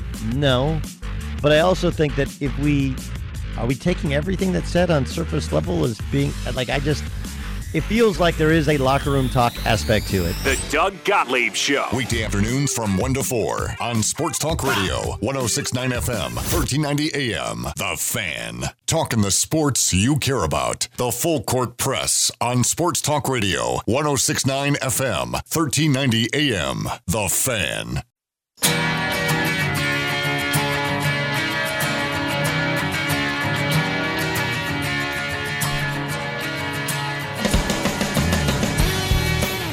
Eric Frandsen, AJ Knight, filling in for Ajay Salvesen, intern Cody, here with you on a Friday. Thanks for tuning in wherever you may be on 106.9 FM, 1390 AM, on the 106.9 The Fan mobile app, which is free to download, streaming us online, 1069thefan.com, or listening to us on podcasts after the fact. Thanks for tuning in. Thanks for being here with us. Appreciate the comments, the contributions on the Guild Mortgage text line. And intern Cody, sounds like we've got a few more texts coming through. Yeah, we do. This one's coming from 9463. It says, I do think perfect games in baseball can equate to other sports. Golf came to mind first. Tiger at Pebble Beach in the year 2000. Johnny Miller at Oakmont. And then in basketball, he says that Klay Thompson's 37-point quarter and Steph's 62 this year equate to a very similar perfect game. In baseball. Forgive me, I don't know golf. I'll tackle the Steph 62. No, it doesn't. Jason Tatum just scored 60 points the other night. We've already seen. No, that's not even the record. Kobe scored 80. No. Are Right, I'm with you. Those do not equate to a perfect game in basketball. If anything, think about the All-Star game this year where Giannis did not miss a shot. Yeah. I mean, he was putting up some crazy, stupid shots, and they still went in. Yes, he was. Maybe we just need to devise a standard for what is considered a perfect game outside of baseball, because I think it is different. See, that's what's so difficult, because there's 23 in the 152-year history. There's 23, which is, I don't know, rough math, one every 7 years. Okay, so I did some. Oh, okay. No, you got it. keep your thought, Okay. and I'll support it with something. Okay, I was just saying, so there's one every 7 years. So it's so hard for me to think of something statistically across sports that happens once every 7 years, because it has to be so rare that it's not almost impossible, but it barely happens. But it doesn't just happen once. Like Klay Thompson's 37-point quarter, I'm not going to say necessarily to me that it's a better or equal, but like that to me is like a one-time thing. It's not something that it can be repeated. And so to me, the two that came to mind were the quad double, and then Cody found the 500-yard passing games, but I have issues with both of those too. Okay, so in regards to perfect games, there have been 5 perfect games in the last 10 years. Right. There were 3 in 2012. And that's the last time Major League Baseball recorded a perfect game. But in the last 20 years, so in the last 20 years, from 2000 to 2021, so I've kind of fudged it a little bit, 21. There were 7 perfect games in that time period. Between 1980 and 1999, there were 7 perfect games during that time period. Before that, to get to another 7 perfect games, you had to go from 1900 to 1979 to find 7 perfect games. So we're seeing more perfect games in the modern era than perhaps I realized. Interesting. Because I was under the impression that perfect games are going to be disappearing in Major League Baseball. Now, there have been some changes in how pitching staffs and rotations and pitch counts that have, opening pitcher, things like that, over the last few years. But we had 3 in 2012. And we nearly had one, what was that, Tuesday? Or was it Wednesday? Oh, gosh. I don't remember. Earlier this week. So we almost had one again. So it's not like totally inconceivable. They are rare. But you asked a question earlier. You brought it up. Should we be able to retroactively award a perfect game? So in what circumstance would you award a perfect game if somebody may not have already got it? So part of it was with Neat, the pitcher with Baltimore. The reason his is not a perfect game, for those who don't know, is that there was a dropped third strike and the runner made it to the first base, and people were debating, should it be ruled a perfect game? My answer is no, because a play in the field was made and it was botched, so it's not perfect. There's a blemish and it's a no-hitter. I got in an argument actually today with Ajay about Armando Galarraga's perfect game, because I said they should go back and retroactively make it a perfect game, because it was. The guy that got on base was so egregiously out. It was such a terrible call. It is a joke to me that it was not addressed, and it is a piece of history, a special piece of history. Ajay's argument was, where do you stop in terms of what you can retroactively, he refused to say retroactively, but retroactively go back and change. I don't think he can pronounce the word. Specifically, he kept talking about the Patriots' 2 losses in the Super Bowl. He's like, can you change this? And to me, the answer is no, because changing Galarraga's from that one hitter to a perfect game doesn't change the outcome of the game. And the other thing is, too, Ajay was trying to tell me, well, there's another batter step. That was supposed to be the last out. Like, the game was supposed to be over, perfect game, over. And the other thing is, it ruined Galarraga's career. He was never any good after that. It mentally destroyed him, and that's not, shouldn't factor into this, but it's hard to watch when he should have had that piece of history, very special. He's only been 24, or would have been 24 with that. They should change it. It was a perfect game. It absolutely was. I'm not going to do the last 4 digits because, I don't want to oust this guy, but he says that he's not a baseball guy. Can someone explain to me what the difference between a perfect game and a no-hitter is? Well, you can do the last 4 digits. Nobody knows who that is. I don't know who keeps track of all. You don't know the first 3, so who knows what the last 4 are. So no-hitter, the guy can get on base on a ball, on base on balls. There's an error, right? Or an error. There are a couple other things that, a no-hitter is still a good achievement. Yes. but it's not a perfect game where everybody is out. There is a difference there. Yeah, so the no-hitter, as long as the pitcher does not give up a hit, it can be a no-hitter. The perfect game, nobody gets on base. Which, by the way, while we're talking about this, I don't know if you guys mentioned this. I think it was the Texas A&M softball player. Did you guys ever end up talking about that? No. 27 up, 27 down. Wow. Strikeouts. Wow. Talking about the perfect game. It's like the gold standard. My question would be, and this is that more impressive than Don Larson throwing a perfect game in a World Series game? Oh. Like, granted, that was in 1956, but which one would you say in is a more World impressive? Series game? There's so much more on the line than just a regular season. Right? Sorry, 21 up, 21 down for the softball game. Still, that's amazing. Hope Trotwain from University of North Texas won 3-0 over Arkansas Pine Bluff. She struck 21 of 21 batters out. That's nuts. That's incredible. Very impressive. I mean, if you like that, so it's a 7-inning game. If you're in the 5th inning and you've got everybody's striking, like, what do we do? She's striking like what? Nobody like lean into one or something. Like, I don't know what to do. So about your question about can you retroactively award one? Right. I would say that if it wasn't awarded at the time, if it wasn't considered a perfect game when the game was played, you can't go back and change history. Eric. Because that's Ajay's other argument was he's like human error is a part of baseball, and I get it because obviously there's balls and strikes, and you could be nitpick. To me, it was out. He was out at first base. I guess you could nitpick over that, but like when that one's the call, like that ends the game. To me, that's just ridiculous. You stole history. It's not like I want to nitpick. Oh, this should have been a ball, and you walk, and who knows how the rest of the game is. That piece of history was stolen from him. They called the game the way they called it. That wasn't a subjective call. It wasn't an objective. It was just the wrong call. I think Colorado should have a perfect game. There should be 24. The fail Mary. Right, right, AJ? It's called the near perfect game. Like, that is so insulting, too. You were the first loser. Instead of saying you came in second, you're the first loser.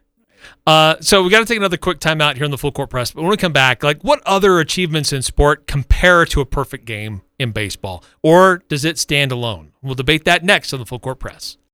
We've been preparing for this one for a while. Our anniversary sale is months in the making. This is Ed at Fisher Home Furnishings. We reach out to all of our best name brands for their absolute best deal. Flexsteel, La-Z-Boy, Bassett, Serta, Bernhardt, and Lexington. Find the lowest marked price, then take an additional 15, 20, 25% off. That includes all special orders from our custom design center. 15, 20, 25% off the lowest marked price on all of the best brand names in the furniture, mattress, flooring, and appliances. The anniversary sale at Fisher Home Furnishings, or shop anytime at FisherHF.com. My part-time service in the Army National Guard makes it possible for me to be more for the community I call home. I'm a better neighbor because my service has taught me how important it is to be a team player. My training helps me in my classes when I give attention to detail to the task at hand. My service in the Army National Guard allows me to keep my country safe from threats. Learn more about how you too can live and serve part-time by visiting NationalGuard.com. Sponsored by the Utah Army National Guard. Aired by the Utah Broadcasters Association and this station.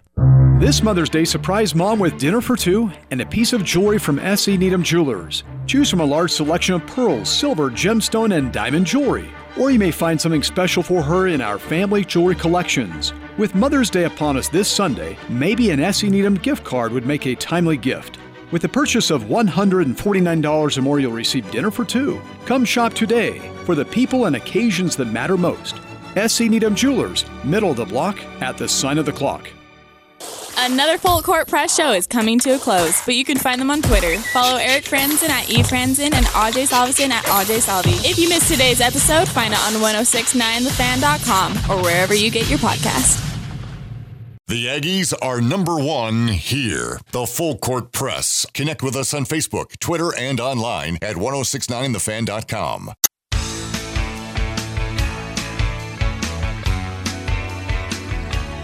Eric Frandsen, AJ Knight, intern Cody, wrapping the show up. What compares to a perfect game in other sports, or is there a comparison?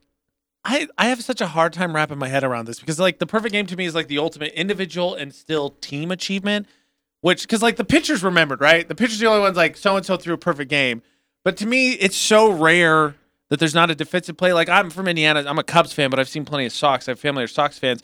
And if you're not familiar, so Mark Burley threw one, and there's a play, Wise made a catch where he jumped over the wall and caught a ball, and they have an outline of him on the wall that says the catch. And he's remembered in Chicago, but no one's like, well, the Chicago White Sox of blah, blah, blah with Burley threw it. Burley's remembered. It's just, I don't know how to qualify it. Right. Like, I think it does stand above most others, like maybe a perfect 10 in gymnastics. Yeah. A hat trick in soccer or hockey, or you score 3 goals individually.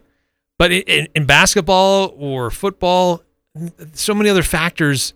I mean, if you can't miss a shot, or you're perfect in your every throw that you make. Someone catches it in football, but you have to have so many yards. I mean, but that depends on what's going on with your wide receivers and your offensive line. Tough to qualify. It's really tough. I don't know. I have a hard time like bowling 300. Somebody but brought that that happens. Yeah, with somewhat regularity. I know people who've bowled 300s, and no offense to them because it's a skill I don't have. But if I know them, I don't think it's that great of a quality. Right, or in hockey or soccer goalie, like you saved all the shots, but how many shots? 10 shots on goal? 50 shots on goal? By the way, one of my favorite sports